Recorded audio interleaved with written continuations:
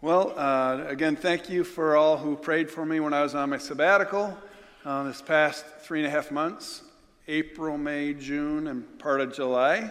I appreciate it, especially for my wife, Lynn, who walked beside me. But thank you for your prayers and your concerns and your calls and letters, notes, and meant a lot. Many of you knew that I was struggling with some illnesses even before I took the sabbatical in April, which led to my sabbatical.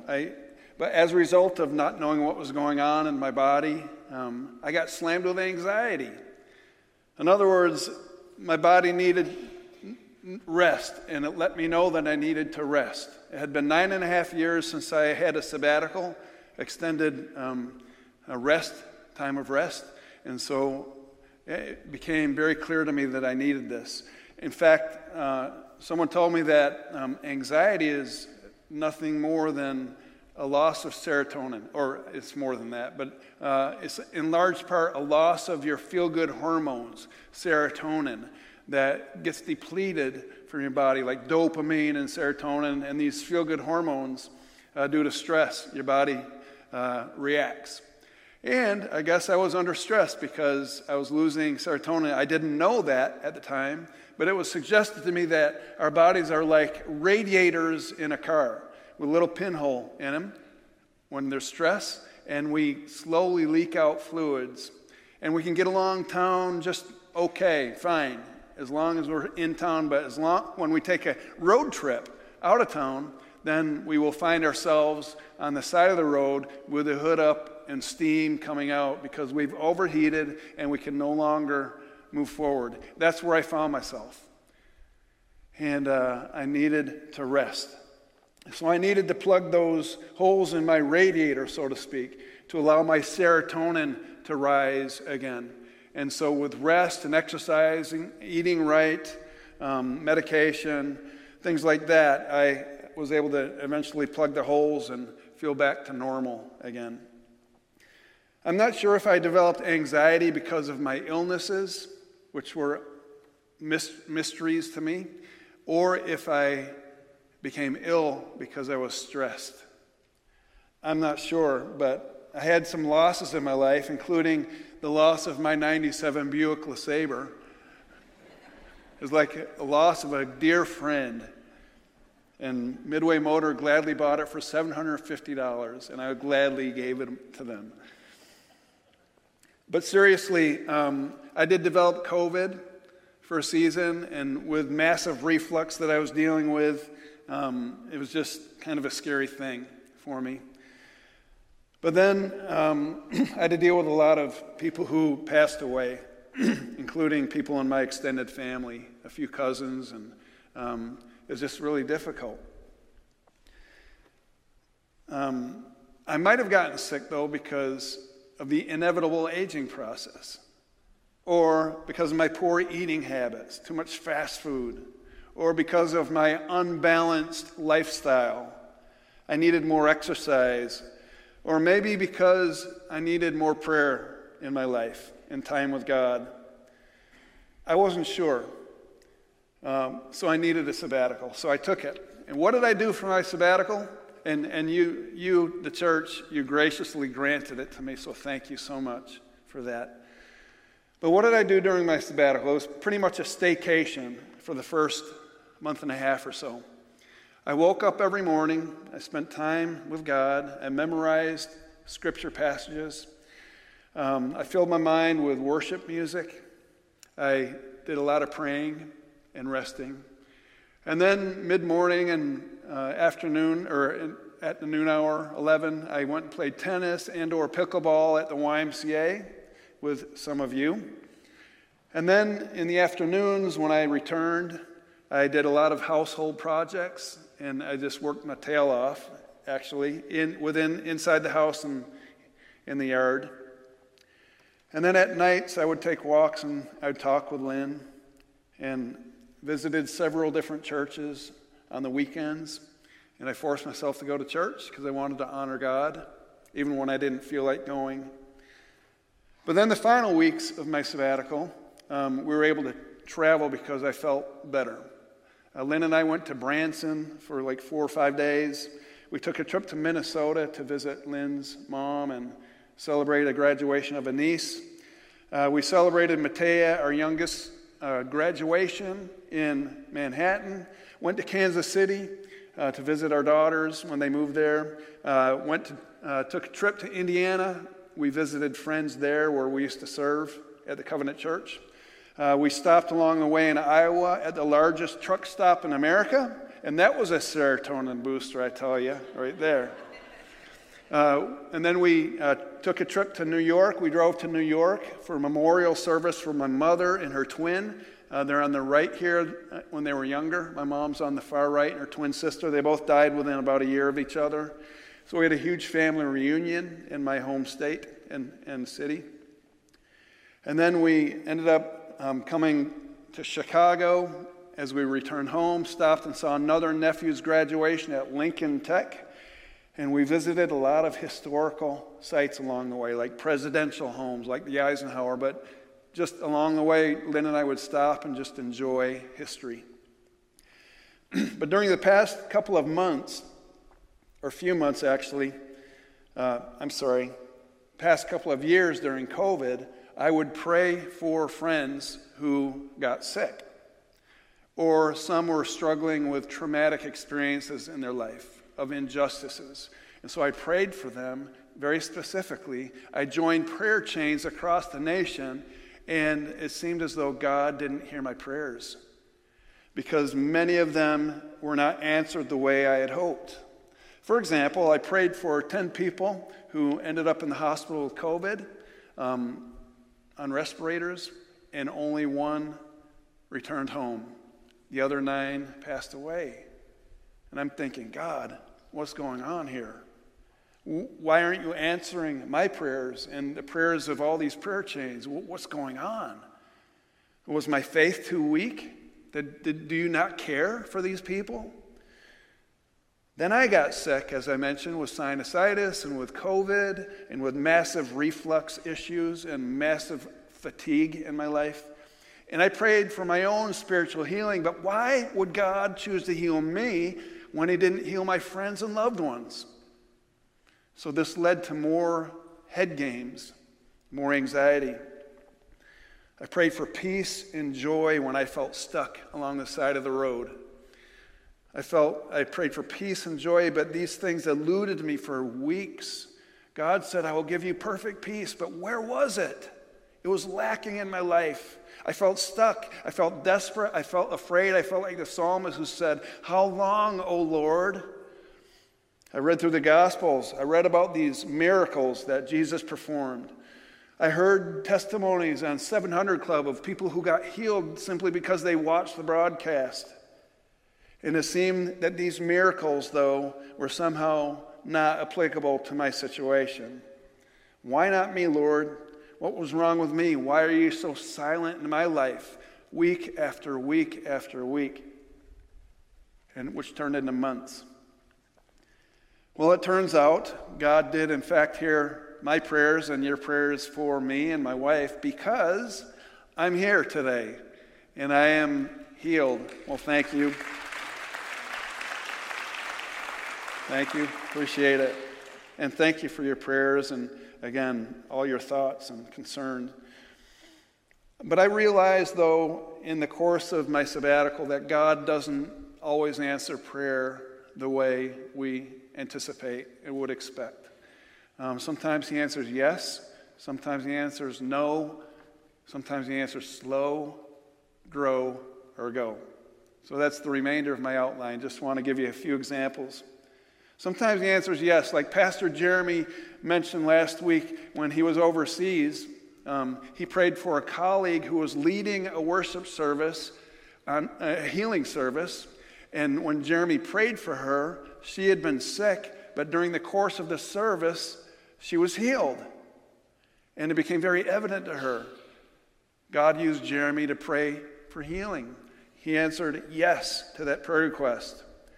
Book of James tells us, James in his letter writes, you have not because you ask not. So he encourages us to ask. In Luke 11, Jesus said, "Ask and it will be given to you, seek and you'll find, knock and the door will be opened. For everyone who asks receives, the one who seeks finds, and the one who knocks the door will be opened."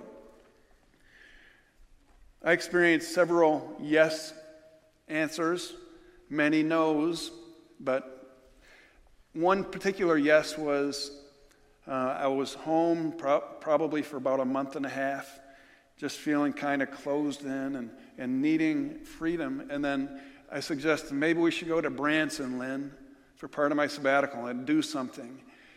But I didn't really feel like it, but I knew I needed to do something. And so we prayed for God's direction. Would it be good for me to go? And so Lynn happened to meet with a friend in town that very day. This friend had returned from Branson, and so Lynn was sharing, maybe we're thinking about going to Branson, we're not sure, we're praying about it. And the friend's response was, well, we have a timeshare, we've only used half of the week, and there's like 3 or 4 more days on it, and you can stay at our timeshare for free. And so Lynn thought, this is an answer to prayer. And so she came home and shared it with me, and it appeared that God was answering our prayer, yes, it's good for you to go. And indeed, it was very healthy and life-giving for me and for Lynn and I to go to Branson together. But sometimes God answers no. He sometimes says, I have something better for you. For example, when I was a young college student, I took a year off and I auditioned for this band to travel around the country for a year to play guitar and to sing, a band called Heart Song. And my brother had toured with them a few years earlier, and I thought, man, it sounds like an awesome opportunity for me. But I got rejected. I got turned down. I didn't make the group, and that was really discouraging for me. And so I did other things during that year off and then returned to college and graduated. But then a year after my graduation, I received the unexpected phone call, hey, we need someone to play the drums in the band. Would you be willing now to join the band, the same group? And I said, yeah, I didn't have to think twice. As a result of joining this group, we played a concert in Chicago, and there was a cute little girl out in the audience at the time who I noticed, and I spoke to her afterwards. Her name was Lynn. And she actually was inquiring with me, how does one join this group? And so I shared with her. And so she actually joined the band the following year when I was concluding my second year. I ended up in Kansas because we toured through Kansas during my 2 years. And in Salina, they were looking for a youth pastor and invited me to be their youth pastor when the tour ended. And so I moved to Kansas. In the course of being a youth pastor, a young, single, lonely youth pastor, this other group toured through Salina again. This new group of members. Lynn was in that group. I was reacquainted with her in Salina, and when she saw me, she fell madly in love with me that second time. And the rest is history. No. It was actually the other way around. We were reacquainted that week, and after she ended up touring for another year and a half, she moved to Salina. We eventually married, went to seminary, Indiana, and then when we had opportunity to return to Kansas, we jumped at the chance, and here we are in McPherson. What would have happened had God said yes the first time I auditioned? Would I have ever met Lynn, who was probably, I don't know. Would I have ended up in Kansas? I don't know. Sometimes God says no. Jesus prayed in the Garden of Gethsemane when he was sweating drops of blood due to his intense stress. Lord God, Father, if there's any other way to allow this cup to pass by and not have to go to the cross, please. And his father said there's no other way. Johnny Erickson Tada became a quadriplegic when she ended up diving into a lake as a teenager. She knew that God would heal her. But God didn't heal her physically. A couple of years later, she and her sister heard about this healing service coming to town, Catherine Coleman Healing Service. And so her sister wheeled her into this service. They lined her up in the back of the auditorium with 30 other wheelchairs. And there they all sat, waiting to be called on stage to be healed that night. Nearing the end of the service, ushers came, and wheeled every single wheelchair to the elevator out in front of the rest of the group of people, the crowds, so as to not clog the exit. They got into the elevator, they stared at each other, they lost all hope of being healed. God answered, "No." Why, God? Why wouldn't you heal these people? Personally, I cried out to God during 13 sleepless nights during my sabbatical. God, your word says you grant sleep to those you love. Why can't I sleep? Romans 8:28 tells us that God works all things out for the good for those who love the Lord. But my crises did not, my stresses did not seem like good things. They seem very bad. They seem bitter. But God says, I even take your bad things, like your sleepless nights or your illnesses, and I work them all out for the good. Your rejections, I work them all out for my glory and for your good. Sort of like taking ingredients that you'd throw into a bowl to make a cake. Each individual element might be bitter, like we wouldn't eat salt and raw egg yolks, but you put them all in together in the batter, stir it up, throw it in the oven, and it turns out to be pretty good. Better. You take the bitter and throw it into the batter, and it makes better. And so God does that with us too.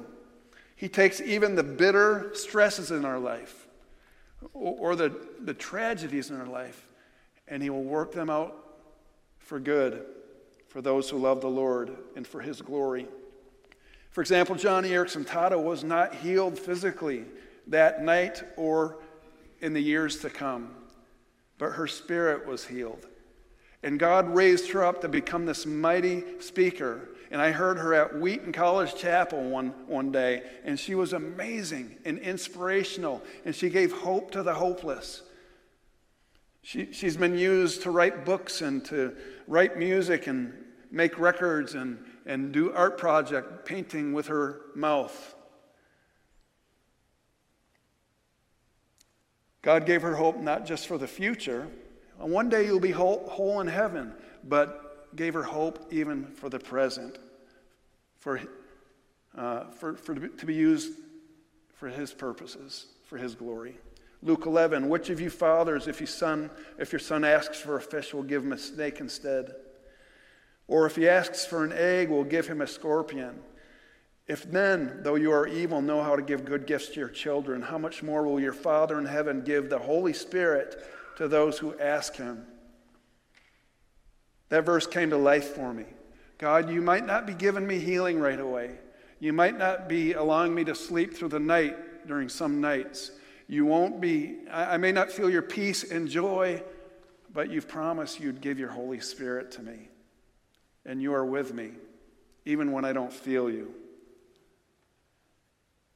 Sometimes God answers slow. Yes, your miracle will come, but not right away. It will come incrementally. Ask, seek, and knock are in the imperfect tense. Ask and it will be given. Keep asking, keep seeking, keep knocking. The persistent widow in Luke 18, Jesus taught this parable and said, there was a widow in that town who kept coming to a judge with a plea, grant me justice against my adversary.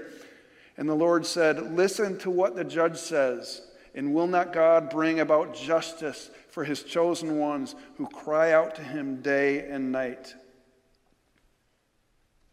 Lynn and I had neighbors in Indiana. We'll call them June and Eddie to protect their names. But June was a prayer warrior. She prayed for her husband for years who would not attend church with her. Instead, the older he got, the grumpier he got, more cantankerous he became, so much so that his family members and grandkids didn't even want to come to his house. But June continued to pray for her husband. Well, as it turns out, he developed some sort of illness, cancer or something, and it wasn't a good diagnosis. So I went to visit him one day, and sitting in his living room, I remember him looking at me, and he's saying, well, John, I did it. Upstairs last night. I said, what did you do, Eddie? Well, I did it. I prayed. I asked Jesus to come into my life. And for the next 3 weeks of his life on earth, he was transformed. Literally, before my eyes, he was transformed. So much so that I called up his son. I said, "You got to come and see your dad. He's a different guy." We ended up singing hymns to him. I brought my guitar over, and he was radiant with the joy of Christ, even on his deathbed. The Lord had answered his wife's prayers, but it took many, many years. Lamentations tells us, "The Lord is good to those whose hope is in him, to the one who seeks him. It is good to wait quietly for the salvation of the Lord." But sometimes we experience his provision in ways, but sometimes, though, we don't experience complete healing this side of heaven, be it emotional or physical or whatnot. Hebrews 11, we're told of these, it's like the Hall of Fame for faith. We're told that all of these, Abraham, Moses, they were commended for their faith, yet none of them received what had been promised in full, since God had planned something better for us, so that only together with us would they be made perfect. So our final healing will obviously come in God's presence one day in our eternal home.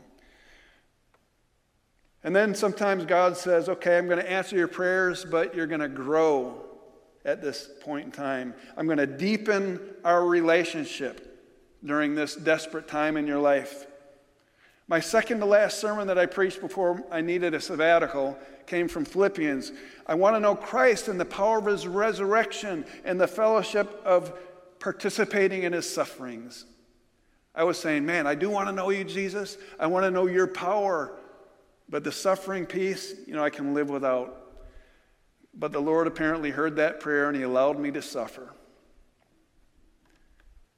Another one of the scriptures where God met me during my sabbatical was the parable of the sower, where the farmer went out and he sowed seeds among the ground, and some along the hard path, and nothing grew, some along the rocky soil, and it grew, but then because the soil was shallow, it withered. Some was grown among the thorns, and the plant grew up with the thorns, and the thorns choked out the plant, and it withered. And some in good ground, which produced.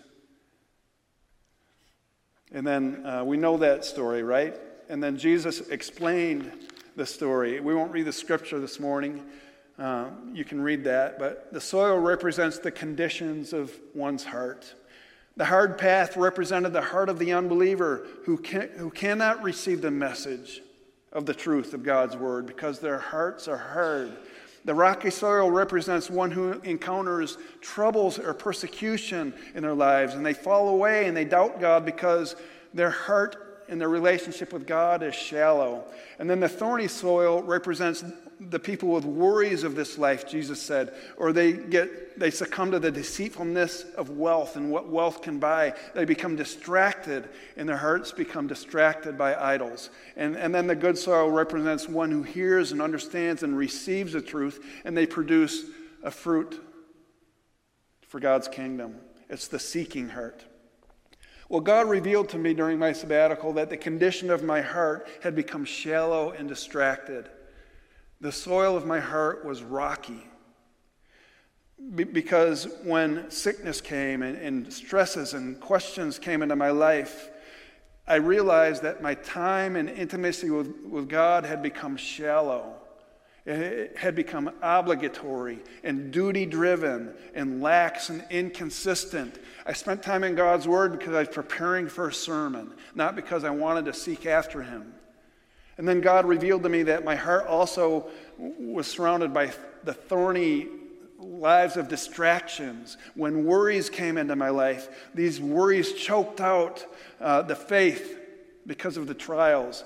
I'd come to rely on worldly comforts to appease my worries. For example, I'd go to the refrigerator and get junk food, or I'd go out to fast food, or go to a convenience store and get a big gulp or icy or something. Or I went out and just did recreational activities. Or I'd flip on the TV and watch sports all night long. Or whatever, to appease my worries. And God said, you know what? They are not going to satisfy you. And when I was slammed with anxiety, they didn't satisfy me one bit. Looking at Facebook, playing games on the computer, none of these things satisfied me, would even give me a remote glimpse of peace and joy. The only thing that brought any semblance of comfort was the person of Jesus. And then I recalled that the real growth and strength of a tree happens during the winter months, when there's no fruit on the trees, there's no beauty of the leaves or flowers or buds on the trees. In fact, they look barren, they look lonely, they look unproductive. But the real work is going on during the dark winter storms. Underneath the ground, the roots are going deeper and deeper and deeper. And the Lord revealed to me, John, you're in the winter month right now, even in the midst of summer. You are going through a spiritual winter of darkness, the dark night of the soul. But don't think for a moment that I've left you. I'm with you. Your roots are going down deeper into relationship with me, your only source of strength, grace, and peace. He was preparing me, refining me, transforming me, and deepening my relationship with him, that I might become even more fruitful for his kingdom and glory. You see, when our relationships with God are transactional, like I pray something and God says, immediately he answers that, okay, here's my blessing. I'm going to bless you because you prayed. Sometimes he does that. But when they're transactional, then we praise God and say, the Lord answered my prayer. Thank you, Jesus, for your faithfulness. But sometimes God says, I don't want your relationship with me to be transactional. I want it to be transformational. Well, what does that mean? He said, when I don't give you what you want, are you still going to seek after me and love me? Are you still going to deepen your relationship with me, even when you don't feel my presence? Because those are the times when I'm transforming you, and your roots are going down deeper and deeper. And I will be faithful. I will never leave you or forsake you. And so the Lord reminded me of that, even as I was literally crying out with real tears night after night, God, what is going on in my life? He gave me a sense that I'm still here, even though you don't feel my joy or experience my peace, I'm here. Will you still love me? Will you still seek me when you don't get the blessings that you expect? And I said, yes, Lord, I will. It stinks, but I will. And then finally, sometimes God says, go.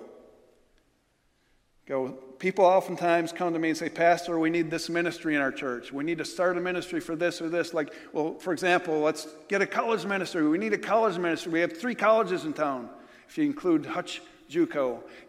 And we should have a college ministry. And so my response is always, we should. What is God telling you about that? Why did God lay that burden on you? Why don't we have a college ministry here? Well, that's what I'm asking you. Well, I'm asking that to you. Maybe God's raising you up to spearhead this or partner with folks. Let's pray about that together. We need to take a step of faith. Sometimes when we pray, God says, you are the answer to your prayer. The burden I've given you, you're going to be the vessel to take care of that.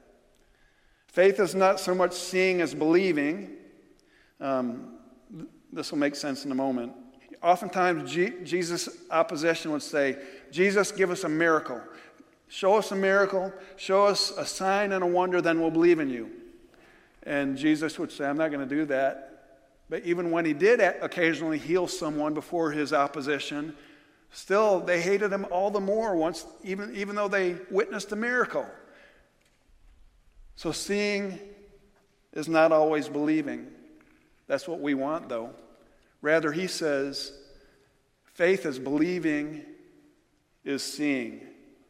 For example, Peter got out of the boat before he walked on the water.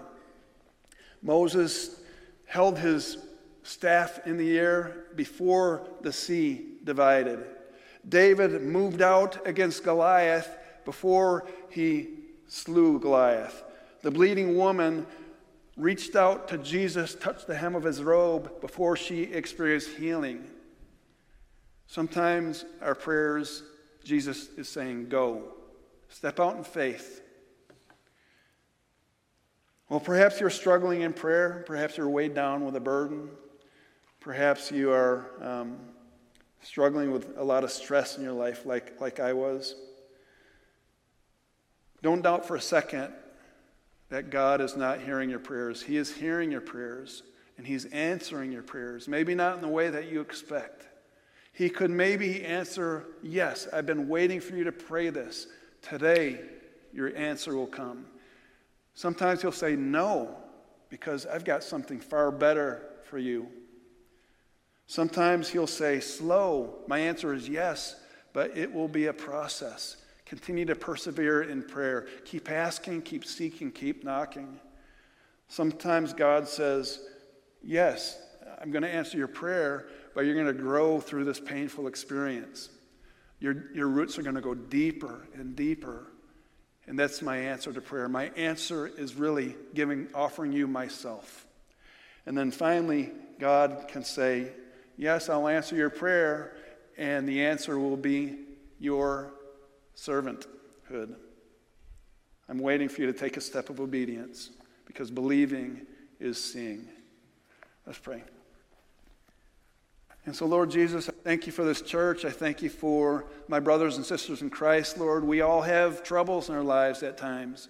We all have things that cause us worry and anxiety and fear, Lord, because we live in a really fallen and broken and painful world. And so, Lord, I pray, God, that we'll never lose sight that you are a faithful God. You will never fail us, even when it doesn't feel like you're answering in the way that we would desire. You are faithful. So continue to reveal yourself to each one of us, Lord, as we look to you. In Christ's name, amen.